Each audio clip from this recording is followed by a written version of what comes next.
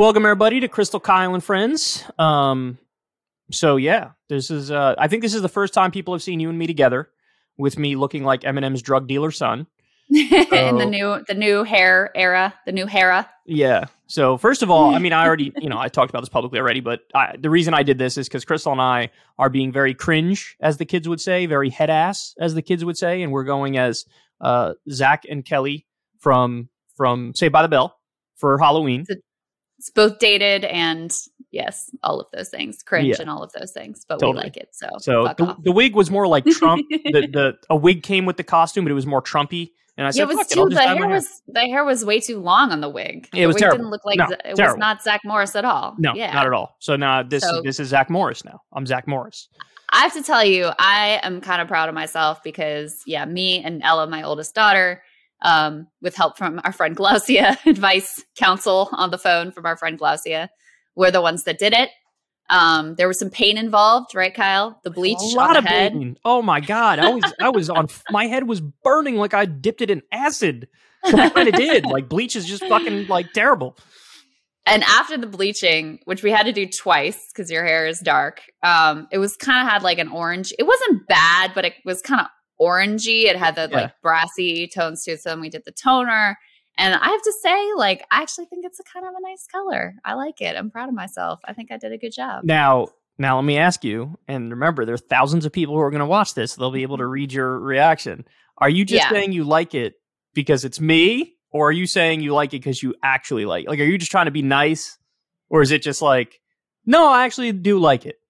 No, I actually like it. I don't know if I like it better than your normal hair, but I think it looks good as a change. Like, yeah, it's nice. I think it brings out your eyes. That's what I would say. Thank you, baby. I feel like Zach Morris for real now.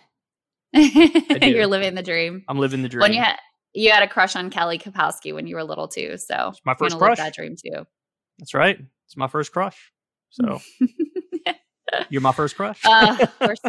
We're so adorable. What can I say? Massively cringe. But yeah, it'll be fun dressing up like I'm 8 and doing stuff with you on Halloween. So anyway, we have an interesting interview today. We're talking to Alexandra Hunt, who had a wee bit of a viral Twitter thread the other day. Mm-hmm. So first of all, just tell everybody who Alexandra is and then give her thread so people know what the deal was. Yeah, so she's a former congressional candidate. She lost in a primary, and it's, I think, like a Philly congressional district. She's a Democrat, and more on the like Democratic Socialist or Bernie-aligned left side of things.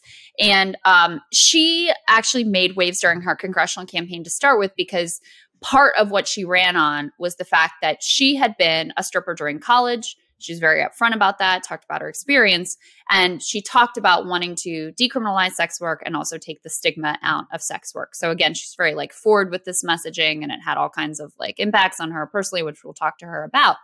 But most recently, the Twitter thread that created a whole shit show on Twitter is the following. She said, "Young men aren't having sex. Nearly a third of men under 30 have not had sex." Technically, it was in the last year, but anyway. "And a higher percent do not have as much sex as they'd like. Not exactly surprising, but this kind of statistic is a sign of much deeper problems. Our society criminalizes sex and sweeps it under the rug. The consequences are straightforward. There is more violence. Since platforms like Craigslist were banned from advertising sex, serious violent crime against all women, not just sex workers, has increased by nearly 1/5. And men who do not have sex suffer. They are less likely to be part of the labor force, more likely to experience depression, nihilism, and other mental health issues. The Me Too movement accomplished so much, and we have to take the next step, normalizing having healthy, positive, consensual sex, decriminalizing sex work, funding sex education, and creating outreach programs that help young people develop healthy sexual habits. We should be moving toward a right to sex. People should be able to have sex when they feel they want to, and we need to develop services that meet people's needs without attaching the baggage of shame or criminalization. So let's talk about sex."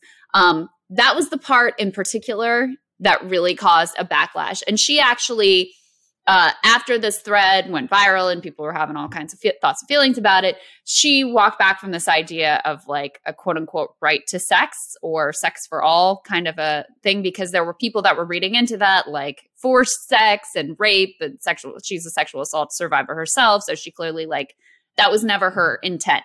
But that was the part that she, you know, after facing a backlash, she sort of walked back from and said she would have changed her language around that part. But there you go. That's the thread.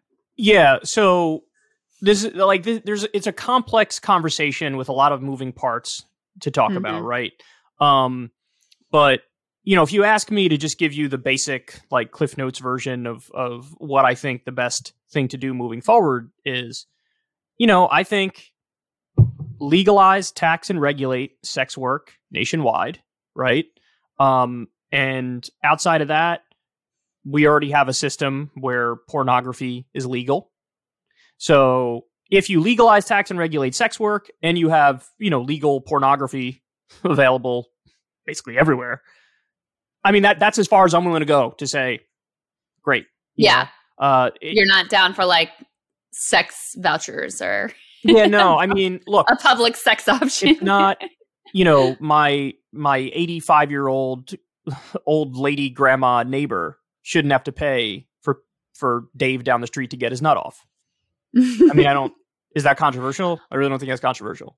I don't think that's controversial. And by the way, I think like we'll talk to her, but I think she, you know, more or less agrees with your view. And to be honest with you, I really think the freak out over what she said was less about like a poorly chosen worded sentence or whatever, and more about a lot of discomfort with talking about sex at all, number one, and acknowledging that men are in crisis in any sort of way. Yeah. And so I think that's we'll true. dig into that with her because there's this, there is this really like big, you're almost like accused of being like a right winger if you even acknowledge that there are any issues for men, especially white men whatsoever. And so I really think people's desire to interpret her comments in the worst possible light or interpretation, I really think it comes from that place more than anything. Well, yeah, I mean, we do need people on the left acknowledging that there are a specific set of issues that are faced by, you know, young men in particular. And if we don't talk about that, we don't provide our own solutions, then of course you're going to have the manosphere people, the red pill people, they're going to step in and say, we are the only ones talking to the concerns of young men. So, you know, pick us.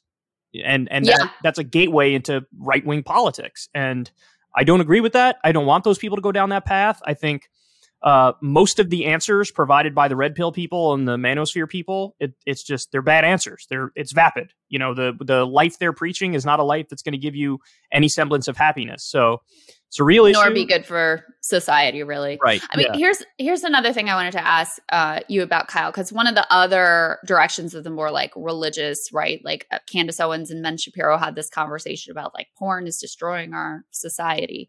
Do you think, though, like obviously I'm in favor of porn being available as it is now, but do you think that is part of why men are having less sex? Because there's just like more of an ability to scratch the itch without having to like put yourself out there and make yourself vulnerable. Do you think that is part of the story of these numbers? It's possible that that's part of the story, but I would argue the extent to which that is true, then the lack of sex is not a problem.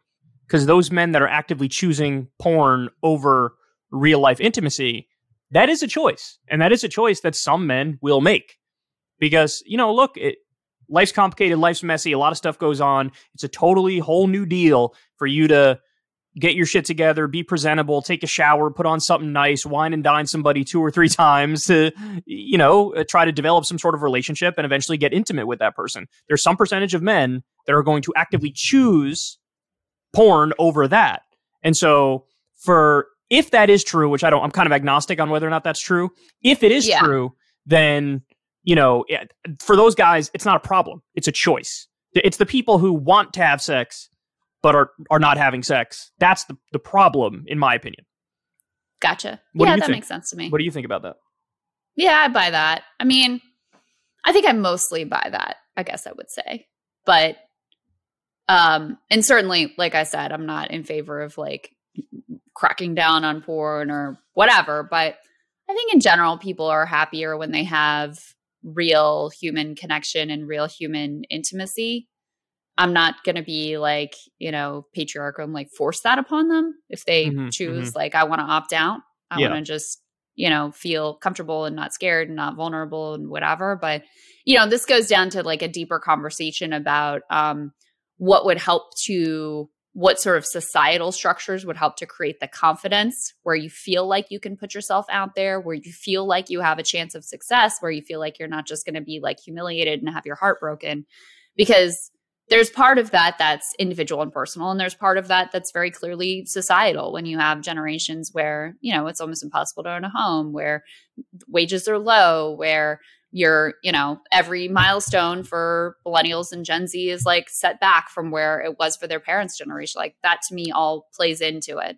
Well, that's why this conversation is messy, right? Because you're 100% right about that. But it's hard for people. People want to think in like a binary way, in a black and white way. And so it's hard for them to conceptualize of that very basic fact that what has led to this problem is an amalgamation of a whole bunch of different factors, including systemic factors, economic factors, social factors, cultural factors, individual factors. Like it's all of these things in one. So how do you disaggregate what's more important and less important and all that? And I mean, my answer is effectively, you don't.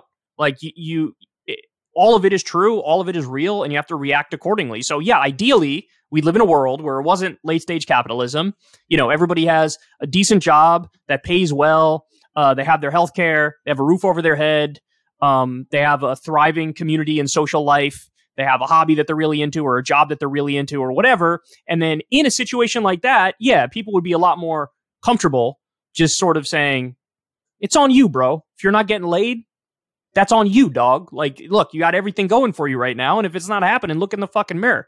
I think people on the left in particular are hesitant to say that given all the social and systemic factors. But what I'd say is, we can walk and chew gum at the same time in the sense that we could try to fix the economic problems, the social problems, all the systemic failures, while at the same time basically filling that void, which right now the manosphere people are filling, which is like, but also, yeah, let me talk to you and keep it real for a minute and tell you at a personal level, an individual level, a psychological level, how you can improve and up your chances of real connection and intimacy with women, right?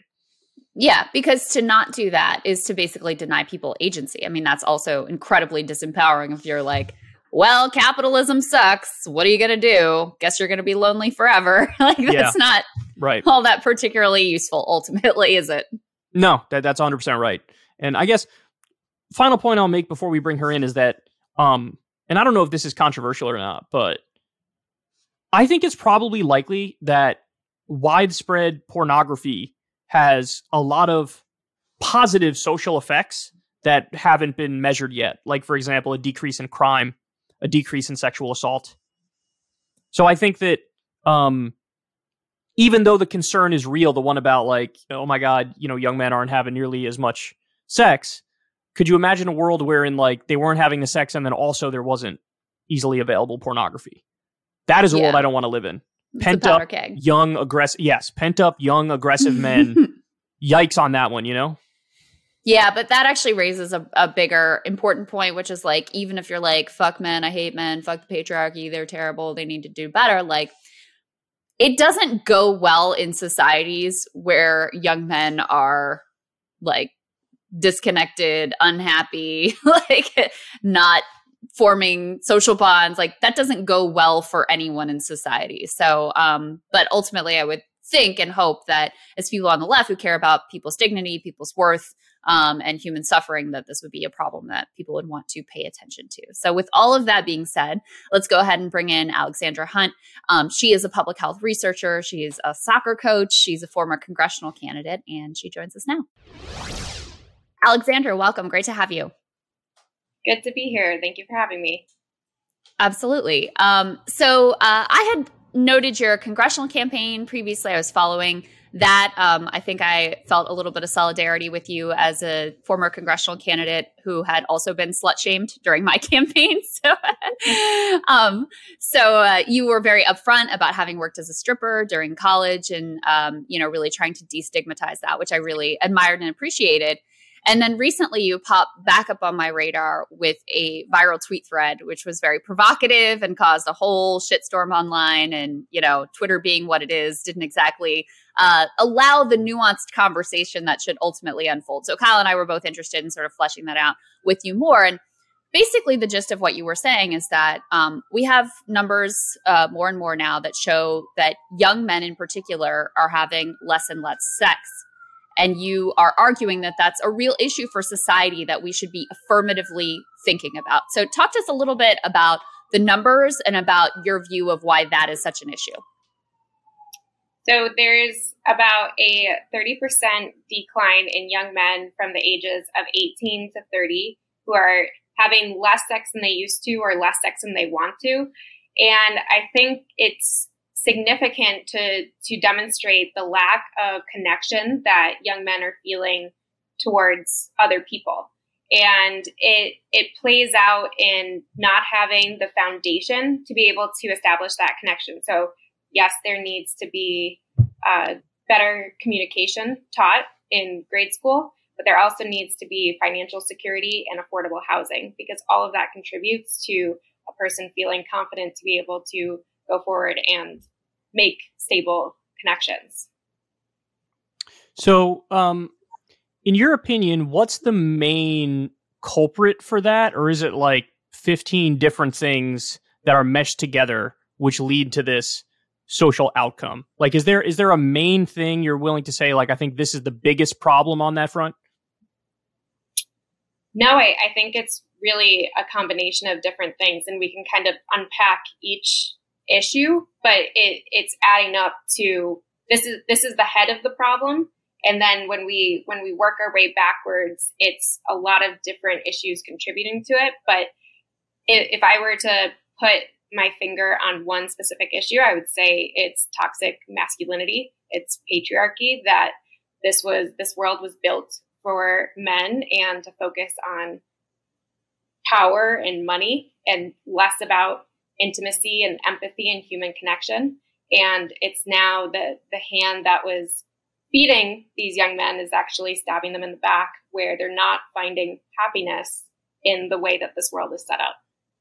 So some of the response that I saw to your tweet thread, which, as I said, was very controversial and very provocative, was people basically being like, well, like, newsflash, dudes kind of suck, so they need to do better, bottom line.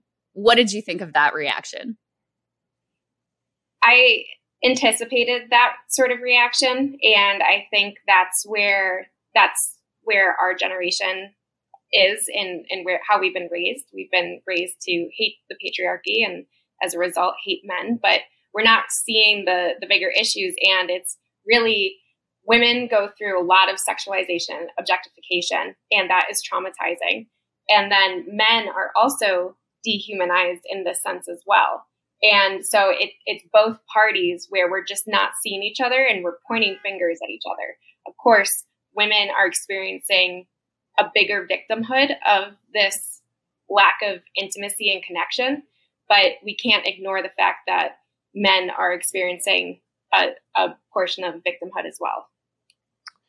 Yeah, I've been trying to, Crystal and I have thought about this since we read your tweet thread, and we've been trying to like put our finger on, what exactly led us to this outcome. And I feel like the massive decrease in sex, men having significantly less sex, I feel like it's almost mission impossible to really diagnose and pin it, because so many things pop in my mind when I think about what led us to this point. So for example, I think like, even just the rise of like the internet and technology makes it so that it's much more common now for people to just not engage socially in any meaningful way with others. Like maybe you do it at your job, maybe you do it at school if you're in school, but it just makes it so much easier that as soon as you're out of there, you can go into your own little world with the internet and technology.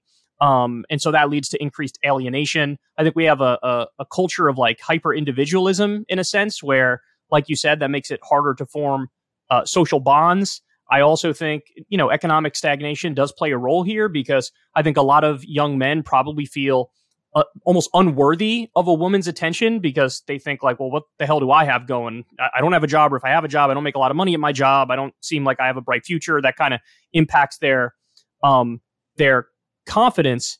So I guess what would be, it's hard to think of solutions, right? But I mean, one thing I told Crystal is like, I would say legalize, tax, and regulate sex work, make it, like a safe environment and allow that to be legal, I think that would help. But then does that also, I think that solves maybe the sex problem, but maybe it doesn't solve the alienation problem in a sense. What do you think about that? To me or to Crystal? Oh, that's to you. That's to you. Okay. Yeah. Oh, yeah. So I just, with sex work, there's a push to decriminalize it, not to legalize it. And the push for that is that to legalize sex work, it means that sex workers' bodies are government property, and they're not. So there's kind of a boundary there, and there's a lot of disagreement within sex workers about that. But decriminalize is the push for better safety and more rights for sex workers. And it's definitely, that would contribute to destigmatizing sex. We do need to have sex education. And when we think of sex education, we think about a teacher putting a condom on a banana. That's not sex education. You need to teach affirmative consent, but also how to connect with your partner to get to a point where you both want to have sex with each other. And that's really lacking in grade schools. So you touched on. Go ahead, Alexandra, finish your point. I think that you touched very well on all the different moving parts that contribute to this issue. And one of the ones that I didn't talk about was the issue of the internet, but I think it's very true. And I have been talking about being a single woman on my platforms. And I'm hearing, as I'm getting back into the dating world, I'm hearing from a lot of young people how hard it is to date nowadays because of dating apps, which were supposed to facilitate connection, but they're not. I guess the other question is this even really a problem? Okay, porn is widely available. Is this really creating issues, or is this just a sort of change, a harmless change in behavior, and people have other options and they want to be live their life in a different way? And what's the big deal ultimately? It's a demonstration of a deeper problem, because what we're seeing is, with this lack of connection, lack of intimacy, lack of sex, we're seeing a decline in happiness and an uptick of depression within men and suicide ideology in men as well. Yeah. One thing that really, I think part of why I was so interested in what you had to say is we had just interviewed, I'm totally blanking on the dude's name now. He just wrote a book from a kind of left liberal perspective on a crisis among men. And I think it's something the left has a little bit of trouble dealing with or speaking about. And I think the over the top reaction to what you had to say is evidence of that, where, this isn't oppression Olympics. We don't have to be men have it worse than women, or women have it worse than men, or whatever, but to point out, men are not doing as well as women in school. Men are not doing as well as women in college attainment. You have these, rates of suicide, rates of depression. You clearly have some issues here. And so you have to be able to speak to that in a way that is, progressive and forward looking, or else the manosphere types are going to fill in the gaps in a way that's ultimately very harmful. Fully agree with that. And as much outrage as my tweet thread caused, there were a lot of young men sliding into my DMs just saying, I have so much anxiety about this. I feel so ashamed, but you hit the nail on the head. And thank you for talking about this, because I can't talk about this without being attacked or shamed or, called a toddler throwing a tantrum. And there's more to it. There's just the foundation is not being laid to set men up to live fruitful lives. And same thing for women. But with reproductive rights, with affordable housing, with economic wage inequality, we always talk about women, because women are facing the brunt of that, especially Black women. We don't talk about how men have issues in these areas too. One of the things that I wanted you to talk a little bit more about too is this term toxic masculinity, because I'm a little bit reluctant to use this language only because I think it has helped to fuel some of this unwillingness to consider the male point of view and the issues on that side as well. Because even though this isn't really what the term means, it's toxic masculinity, well, that means men are toxic. That means men are bad. That means like women have it worse. So could you just lay out for us what you mean by that term and why you see toxic masculinity as not just bad for women, but also actually feeding into these problems for men? I think an example of toxic masculinity is, and it doesn't have to, I mean, it more often manifests itself in men, but it can also cross over to women too, who can experience or participate in toxic masculinity. But it's a belief that a lack of vulnerability is strength, to have no emotions, to be very stoic, to not connect, and to kind of just live your life with your guard up and your muscles showing, and it really doesn't humanize a person and their experience and the full spectrum of emotions that every human being should be going through. So I think you both made a bunch of good points there. So if men embody this sort of stereotypical notion, the archetype of toxic masculinity, then in a weird way, it almost like exacerbates their problem, right? Because that's, it's almost by its nature, you're not going to form real connections if you're putting up this facade, this veneer. You're again, the archetype of the toxically masculine man. But it almost comes full circle to something you mentioned there too, Crystal, which was the manosphere types who are filling, a real void in the market, in a sense. I think they're effectively giving like kind of vapid answers to real world problems. But the fact that they're even acknowledging that the problems are real world problems means that they got a leg up on everybody else, in a sense, because it's like, at least you're addressing the issues, even if you're addressing them fundamentally in what is, I think, a dead wrong fashion. So I guess how do we counter that? Because my answer to it has been, part and parcel of being on the left is always looking at systems first and foremost, right? And critiquing the system and talking about systemic reform to improve everybody's life. But at the same time, then we leave sort of a wide open lane where anybody can come along and talk about, individual personal responsibility, individual life philosophy, as opposed to the system. And then they could like get a big audience talking about stuff like that. And I think the left needs to do a better job of balancing talking about systems, critiquing systems, while also acknowledging that, personal psychology plays a big role in this stuff too. Individualism plays a big role in this stuff too. Personal responsibility is actually important. And so we can provide more substantive answers as opposed to what I think are the relatively flippant and glib and vapid answers from the manosphere types, when they say stuff like, life's all about getting money and getting women and getting the nice car or whatever the heck. I don't even know if I have a question there, but I just wanted to throw some things out there. So please feel free to respond.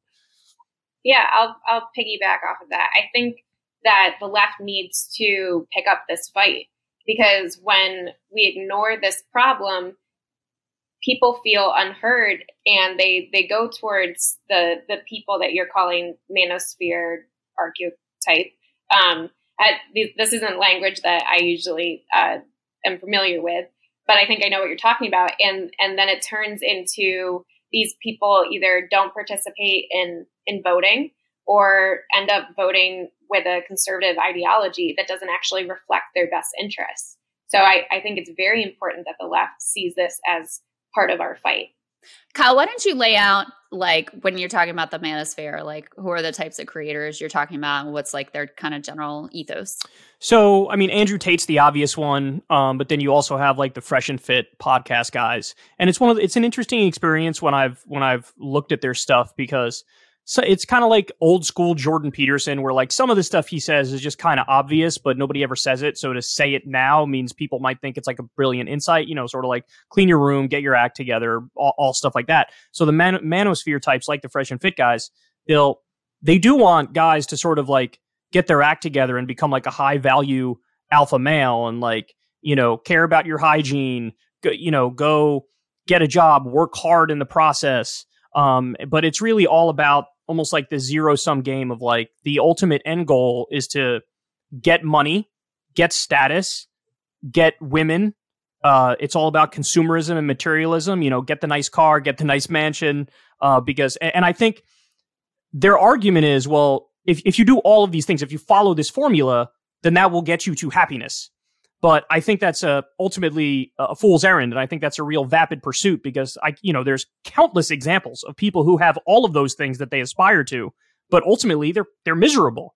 And so really it's more about something you guys have both referenced in the context of this conversation, which is finding meaning and purpose and having something that drives you, that you really care about. And that's easier said than done. I'm not trying to say it's like a simple thing, but then you can form genuine connections. If you have meaning, if you have purpose, if you treat people like as they really are, if you're not putting up a facade and trying to be, the archetype of the manly man or whatever, that's how you form real connections. And, like I said, easier said than done, but I think that advice is a lot better than the just follow this very typical toxically masculine formula and then that'll get you happiness.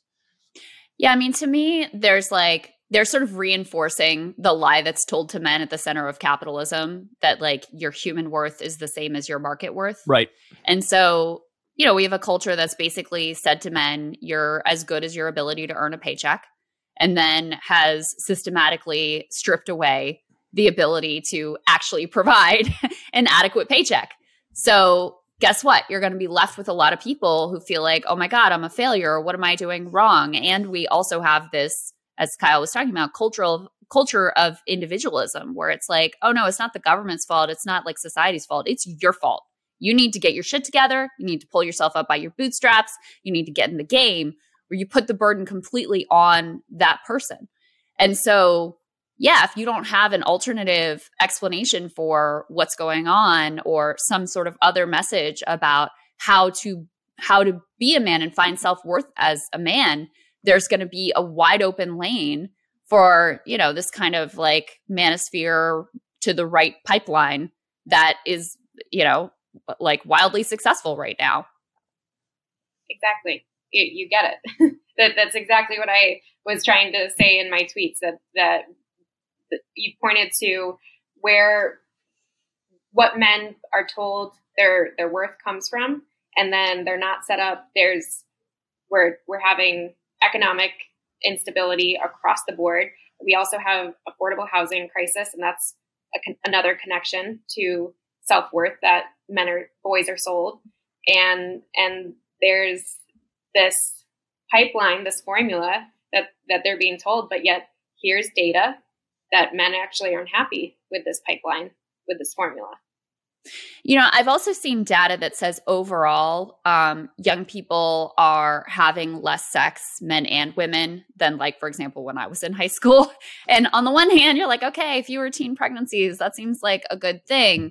But, and there's also actually less drug use, according to the statistics. So it's like, the things that the grownups were really worried about when I was in high school aren't as much of the issue as the new problems are the issues you're talking about: loneliness, depression, anxiety, teens being on all kinds of like anti-anxiety meds from the time they're super young, increases in suicide, less in real life interactions. So, I'm loath to like blame all of social media for the problems or whatever, but I do think that's one component of it. Like Kyle was talking about, it's easier to have what feels like real relationships without ever having to leave the comfort and safety of your house and your bedroom ultimately. So I wonder if you have thoughts or reflections on some of the challenges for that generation, some of the things we should be concerned about there more broadly with boys and girls. If people are content with having less sex, then I don't think it's a problem. But I think it becomes a problem when people are not feeling satisfied with the amount of intimacy and sex that they're experiencing. I think we have so much stigma around sex that we think that having less sex is good because sex is bad. But I mean, it should be a pretty enjoyable experience when it's two consenting adults. So I definitely believe that the internet plays a significant role in a lack of connection and a lack of ability to socialize. I know that with this pandemic, even kind of the pandemic is still going, but we're reemerging because we need that human connection. We need to that sense of community. A lot of us have felt isolated, and it's caused a big decline in mental health. But we're having to relearn skills to talk to each other and to communicate with your body language and to read body language and to understand and respect boundaries. And so that should be taught to boys and girls growing up, but it's not. It's considered innate. Yeah. Yeah. I want to highlight one of those points that you made. Yes, when we were in high school, there was, the big concern was, oh my God, these teens are having too much sex and they're having, illicit drugs. And now, like you described, there's fewer illicit drugs taken and there's less sex being had. So in a sense, it's like, wait, isn't this the panacea that you guys said you wanted? And now everything is like, better. Yeah, everything is measurably worse, because I think the main issue here is the total lack of connection, total lack of development of social skills as a result of it. And really, I think a big part of this is lack of community as well. That's a huge problem, because usually it's in community that you develop the social skills that you then use to find a mate and a good level of communication in a comfortable and happy relationship. And now, it's just fewer people being involved in whatever sports leagues, churches, hobby groups, etc. And now, people find that some semblance of community online, but it can manifest in very toxic ways online, because we all know that many of the communities online are just, reinforcing all the wrong things and almost making the problem worse. Yeah, and I think even if people are well-intentioned, good people who are online, I think the culture of some of our social media platforms, such as Twitter, is to find the most outrageous thing and to be upset about it and to have a hot take on it. But that creates this illusion of always having emotions really, really high, and people can't operate there and be functional. So it doesn't create a typical ebb and flow or a calmness ever on social media if you want to be successfully participating in it. Alexandra, I wonder if you could talk a little bit about your personal experience running for Congress. I alluded to this earlier, but you worked as a stripper during college. You were very upfront about talking about that during your campaign and really discussing how you wanted to take the stigma out of sex work. And there were huge consequences for you personally in your life from just being honest about, your life and your views. I wonder if you could talk a little bit about that. Sure. And I think I'm still learning all the consequences from being so upfront, but I did face job loss. When I launched my run for Congress, I was working in clinical research and I was also a soccer coach, and the club ended up pushing me out of my coaching position. So that was due to stigma. I'm a very good soccer coach and I loved my team, so that really hurt. And then now, as I'm thinking about, do I run again? Do I stay involved politically? What do I do next? I'm hesitant of what will this mean re-entering the public health world that I left, where nobody knew that I had worked as a stripper. Will I be taken seriously? I have my resume, that has not changed, but the stigma is so deep. I lost personal friendships. My parents were fine, but I lost relationships. Wow. And there is reward to being vulnerable, but there is a lot of risk to it too. Do you foresee that we will get to a place either in the near future or the distant future where this stigma against sex work is totally gone? Am I wrong in saying I think that the trends are slowly moving in a positive direction? Would you agree with that or no? I think I'm not sure about it in the near future with the evangelical rhetoric that sex is bad, and that if as long as that's around, that discrimination will happen, and the discrimination leaks into places like banking discrimination and housing discrimination. and it impacts sex workers. So until we have sex education in schools, I don't anticipate the stigma or the decriminalization of sex and sex work.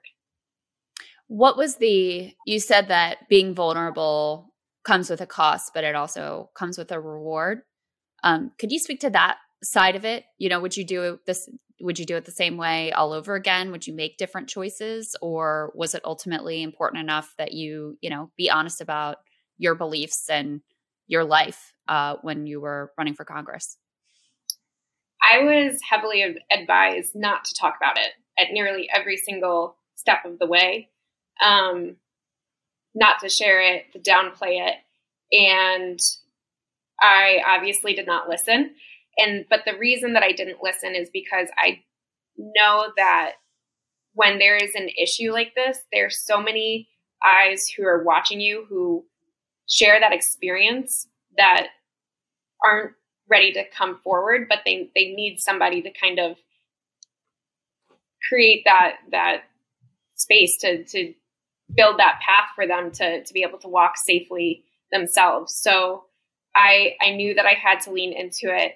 I did come into a community with even a broader sense of people who have participated in sex work in one form or another in the past, currently. That was pretty amazing. We built a pretty big campaign and movement. I think our message was very much heard. A lot of people agreed that it was time to bring this conversation to the light and this issue to the light. But with every movement, there's a counter movement that's very, very strong. And there was a lot of hate, a lot of death threats. A lot of threats of violence across the board. And really? I was, oh yeah. And I mean, even in interactions, sometimes I would just be shamed or put down or not taken seriously. Whereas other candidates never had to face that. Wow. I mean, that's astonishing because, and I've always had this thought too about whether it's sex work, porn, whatever it may be, the hypocrisy of people to cast like extreme judgment when everybody knows, like what, 99% of people either love sex or watch porn, or maybe 1% is asexual, but like it's virtually everybody in society. And it's so strange that we have this almost like agreed upon set of rules where everybody pretends in public. Like, for example, I'm sure that there are like porn stars who are some of the most famous people in the country, but like it's sort of like a hidden fame because in public people probably don't even acknowledge it because they're like, people can't know that I've looked at porn. There's a weird sort of accepted hypocrisy on that, which I've always struggled to wrap my mind around. Mm-hmm. Yep. It's a double standard. I mean, Crystal, what did you face on your run? So this was back in 2010. So it was a much more innocent time, Alexandra. But basically, when I was running for Congress, maybe like a month before Election Day, this right-wing blogger released these photos of me that were from, my friend used to have an annual triple Xmas party where everybody would dress up in like goofy, like sex-inspired somehow costumes or like somehow provocative. And they were photos from that party. So I'm like fully clothed.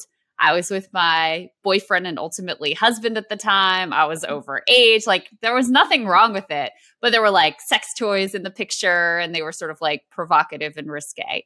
And there was an entire internet meltdown over this. I was on like the number 2 or something most Googled thing in the world for a week. This is actually what launches my media career because a bunch of the cable news shows asked to have me on. I did a decent job, and then they kept having me back to talk about like women in the midterms, and it just snowballed from there. But the funny thing to me was at the time, like you made a very intentional choice, to put forward who you were. I mean, I didn't really make an intentional choice, but right. The reaction from many people was actually to be like, I don't see what the issue is. Like, people need to stop freaking out. This is totally normal. Like, you're at a part, who cares? And there was a reaction against the like moral panic over it. And also, you were saying you were advised to like, don't talk about it. The advice I got was like, pretend it's not you, say it's not you, deny it, whatever. Right. Which I've basically looked the same since I was 3 years old. It would have been pretty hard for me to be like, those pictures from like 4 years ago aren't actually me. Stupid advice. But instead I leaned into it and was like, you know, this is bullshit. And by the way, what voters really want to hear about is the economy and, you know, how they're going to have a job, and those sorts of things are what actually matter to them. So I lost in quite stunning fashion, but we did some polling and found that the whole quote unquote scandal, which it really wasn't, but whatever, had actually improved my polling position because people were so like, you know, they saw through the bullshit of it. And ultimately, you know, it's ironic because these were put out to sort of like destroy me and they give me the platform to go for it. So that was my experience essentially. Do you feel like it was hard? Like there were ever some people who you had to kind of prove yourself more to be taken seriously? Definitely. Well, listen, I was 28 years old and my name is Crystal Ball. And then I have these photos released. So yeah, it was difficult, right? That was always my insecurity. I bet you may have shared this feeling, even without talking about having been a stripper, of like, are people going to take me seriously? You know, I was a young woman at the time. I'd never run for office before. You know, I was really just cutting my teeth on this. And so I worked so hard to build up all of the signs of like, I'm credible, I'm serious, here's my policy positions, here's how knowledgeable I am, here's how thoughtful I am, here's how well organized and orchestrated my campaign is, and all these things. And then, yeah, when this happened, it just felt like, you know, it felt like that was all crashing down. At the time, now I can laugh about it and see like, you know, I see all the dots connected and how it worked out for me. But at the time, it felt like the whole world was ending. It was a total catastrophe. I was a wreck because all these people had really trusted me, believed in me, put their faith in me, donated money to me, all that stuff. And I was like, oh my God, they're going to be embarrassed. They're going to hate me. I'm like humiliated. So yeah, that sense of like, oh, they're not going to take me seriously. That was really deep. Oh, I'm sorry that you went through that. Well, I mean, like I said, ultimately it worked out. So I wouldn't wish it on anybody, but it, you know, it ended up with a happy ending. And I also felt like because I didn't kind of hide in the corner, and I think this is something you can probably also relate to. You know, I had a lot of people who said that they felt more empowered. They felt like there was some stigma taken off because this was at a time when, like, you know, the internet and social media and whatever was new. So there was a sense of like, everybody's going to have party photos come out. And I just got to be, you know, the first one who had it happen on a mass scale. But, you know, Alexandra, that's why I was curious of like, would you do anything different? And do you feel like the only way forward really is just for people to keep being honest, even when it's uncomfortable? Yeah, I think that's definitely the way forward, because I think that when you play into that uncomfortableness, that shame, that it does cause harm to vulnerable, marginalized people. And so I think it's important to lead with vulnerability. I think that it's a strength. I think it's the opposite of what we were talking about with toxic masculinity. And so I wouldn't, when people ask me what I would do differently, I talk about our mail program. I don't talk about not leading with my truth. Yeah. Look, I think that I am optimistic on this question, that I think over time there will no longer even be such a thing as like a sex scandal or scandal involving risque topics, because it's a technological age now. You know, everybody has a phone, everybody has a browser history. The NSA has all the dirt on fucking all of us. There's going to come a time when it's like the third or fourth presidential candidate in a row where the specific kind of porn they're into leaks to the public, where people are just like, who cares? Yeah. Like another foot guy, whatever. That's not a big deal. You know what I'm saying? Like, it's just, that's going to be the reaction, I think. So, but we're in the beginning stages of it right now. The growing pains, Crystal, like you were talking about back in 2010, it felt like a different deal. But I remember at the time when I heard about that, I was like, I don't see the problem. And then you had all these asshole, Puritans like Rush Limbaugh going after you. And it just, like you said, kind of further emboldened reasonable people to be like, piss off, man. Like, really? Well, it was really a strengthening of my love of the labor movement, because those were the guys who were first like, this is bullshit. Like, we're with you. I had a lot of older people who were like, thank God there were no, digital cameras around when I was in high school and college. But, Alexandra, another thing that made me think more deeply about, and your story does as well, is I do think there continues to be a discomfort with women having power and being sexual. And we saw this with, what prime minister was it that recently, the woman that was like at a party and what's her name? Is it what I'm talking about? Yeah, I think so. And there was a whole like freak out over like, oh my God, she's partying and she's like dancing in this sexy way. Like, you can't do that. Where does this hang up? Finnish prime minister. Sorry to interrupt. Yes. Yeah. Yes. Where does this hang up come from, do you think? The control that it's a loss of control over women. I mean, if you can't shame them for being sexual and they start to take back their power and run for office and climb the corporate ladder, whatever it is, or be an incredible mother, whatever they want to do, then what happens to men? How do you hold on to power? Yeah.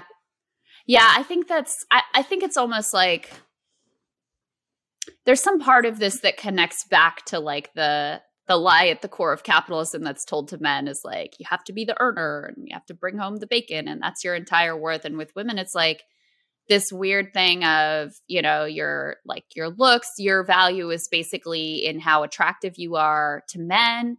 And then if you're going to enter into the space of like male power, you have to sort of like shed all of that and just like play it the way the men do, basically. Right. Yep. That's been something that I've been working on with what I choose to wear for different occasions. And I'm trying to push the envelope there as well. So, Kyle's always pushing the envelope with what he chooses to wear. look at my hair. I'm pushing the envelope with everything. So let me ask you this. You mentioned something interesting earlier that piqued my interest, which was I mentioned legalization of sex work, and then you talked about how like decriminalization is the main goal. My position has always been legalize, tax, and regulate. Is that not the right way to go? Are there downsides to it? What are your thoughts on that? Do you prefer decriminalization over legalization? Yes. So I was a stripper, and the education from this really comes from full service sex workers. But the regulation of sex work would essentially mean the regulation of their bodies. And that's where, government has no business regulating anyone's body. That's bodily autonomy. So that's where the issue comes from. And taxes, we pay taxes. That's already happening. But decriminalization would no longer push sex work underground and would create a safer environment for people to work. Don't you then, though, have the same problems like in states that have decriminalized marijuana use, where there's like, there's problems with banking. It's still this sort of like, you're sort of in a gray zone in terms of the economy. I don't think legalization solves that. I think legalization tries to create a way for our government to profit from this economy, from a cannabis economy. Mm-hmm. The decriminalization is fighting back stigma and a war on drugs. So it's going to take some time to get away from that. Yeah, Mm-hmm. I mean, I would just say that some of the tax money, when the government in certain states taxes the legal marijuana, some of that money goes right back into like drug rehab stuff and education stuff. So it can be sort of redistributed in a way where there are some rational priorities.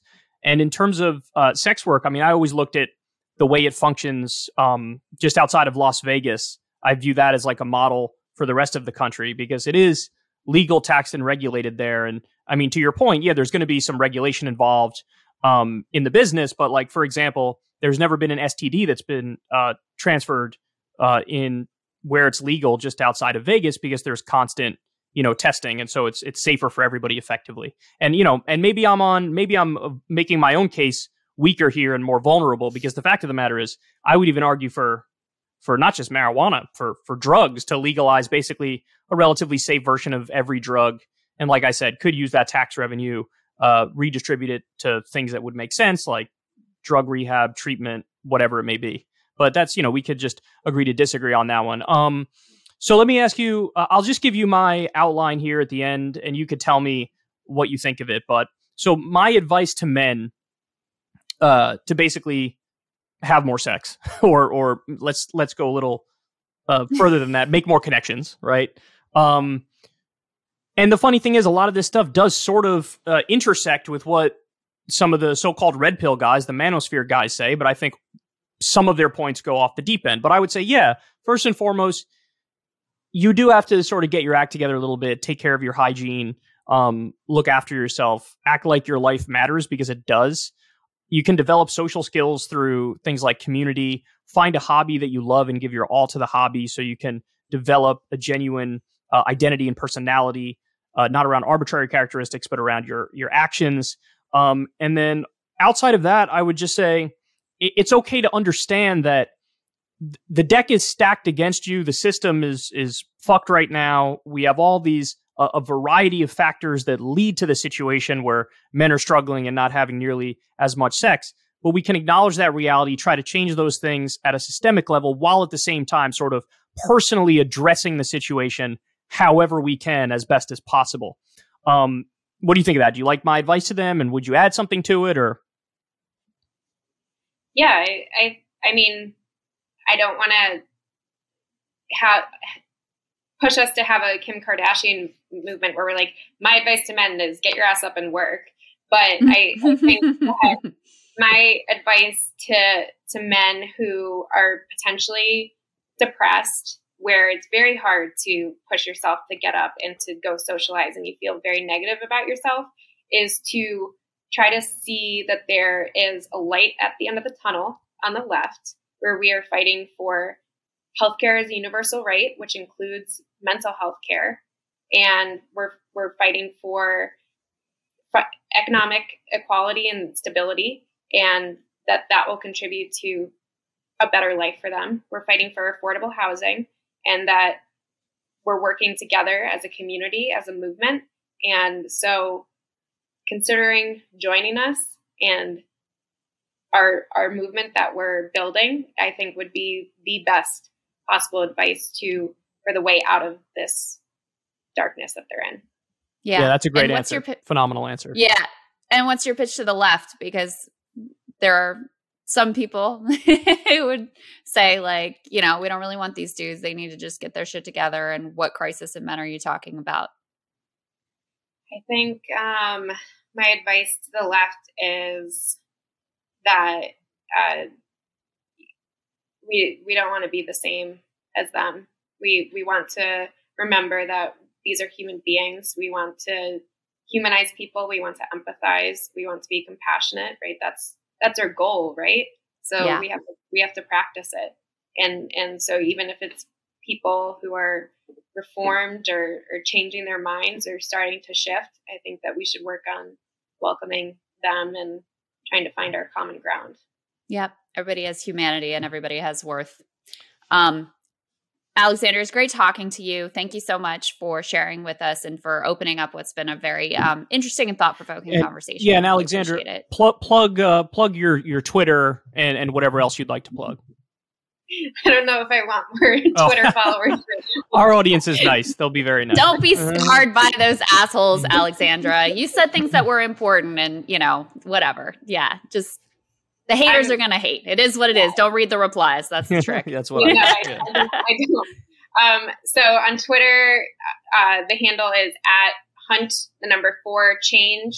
And then Instagram, TikTok, and Facebook are the Alexandra Hunt. Beautiful. Great chatting with you, Alexandra. Take care. All right, that was Alexandra Hunt. Yeah, so like you said, Crystal, what she said caused a bit of a firestorm, but when she fleshes out her ideas in totality, you definitely understand where she's coming from. Just acknowledging there's a crisis of boys and men, and what do we do about that? And yeah, I mean, it is true that just acknowledging that there's any, issue with boys or men, and like, hey, maybe they're also victims. That is, some people will be like, that's heresy. You're not allowed to say that. But I think it's true of everybody. Everybody's got a crisis. We're in late stage capitalism. Like, who isn't in crisis?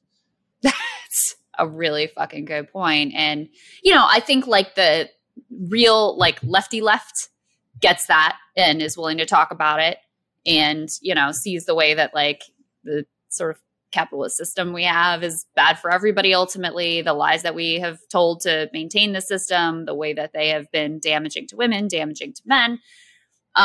But it's sort of like the more like liberals who are still stuck in this like girl boss feminism, like identity politics, or shallow view of society that have a lot of issues with it. And just, are basically like, there's a patriarchy, white men are on top, like white men, cisgender, they've got it good.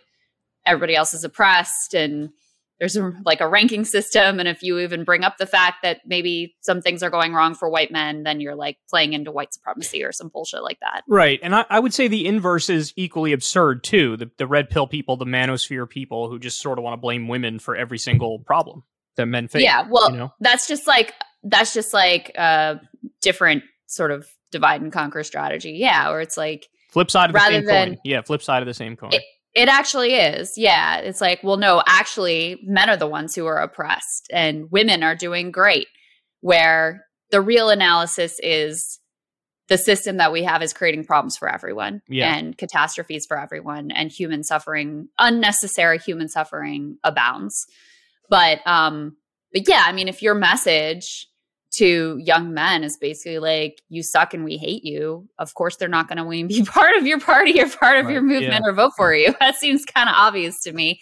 But even more importantly, I don't want to be part of a movement that's like, we only care about certain selected people depending on how, like, what your identity characteristics are. That's extremely gross. That's really gross. And you're right. It's just a different side of the same coin. Thankfully, I really think that that's a small number, though, to be fair. I really don't think it's a sizable portion. They're sizable on Twitter. Yeah. Yeah, but you can say the most banal thing, and Twitter's like, fuck you and your mom and your grandma, your great grandma.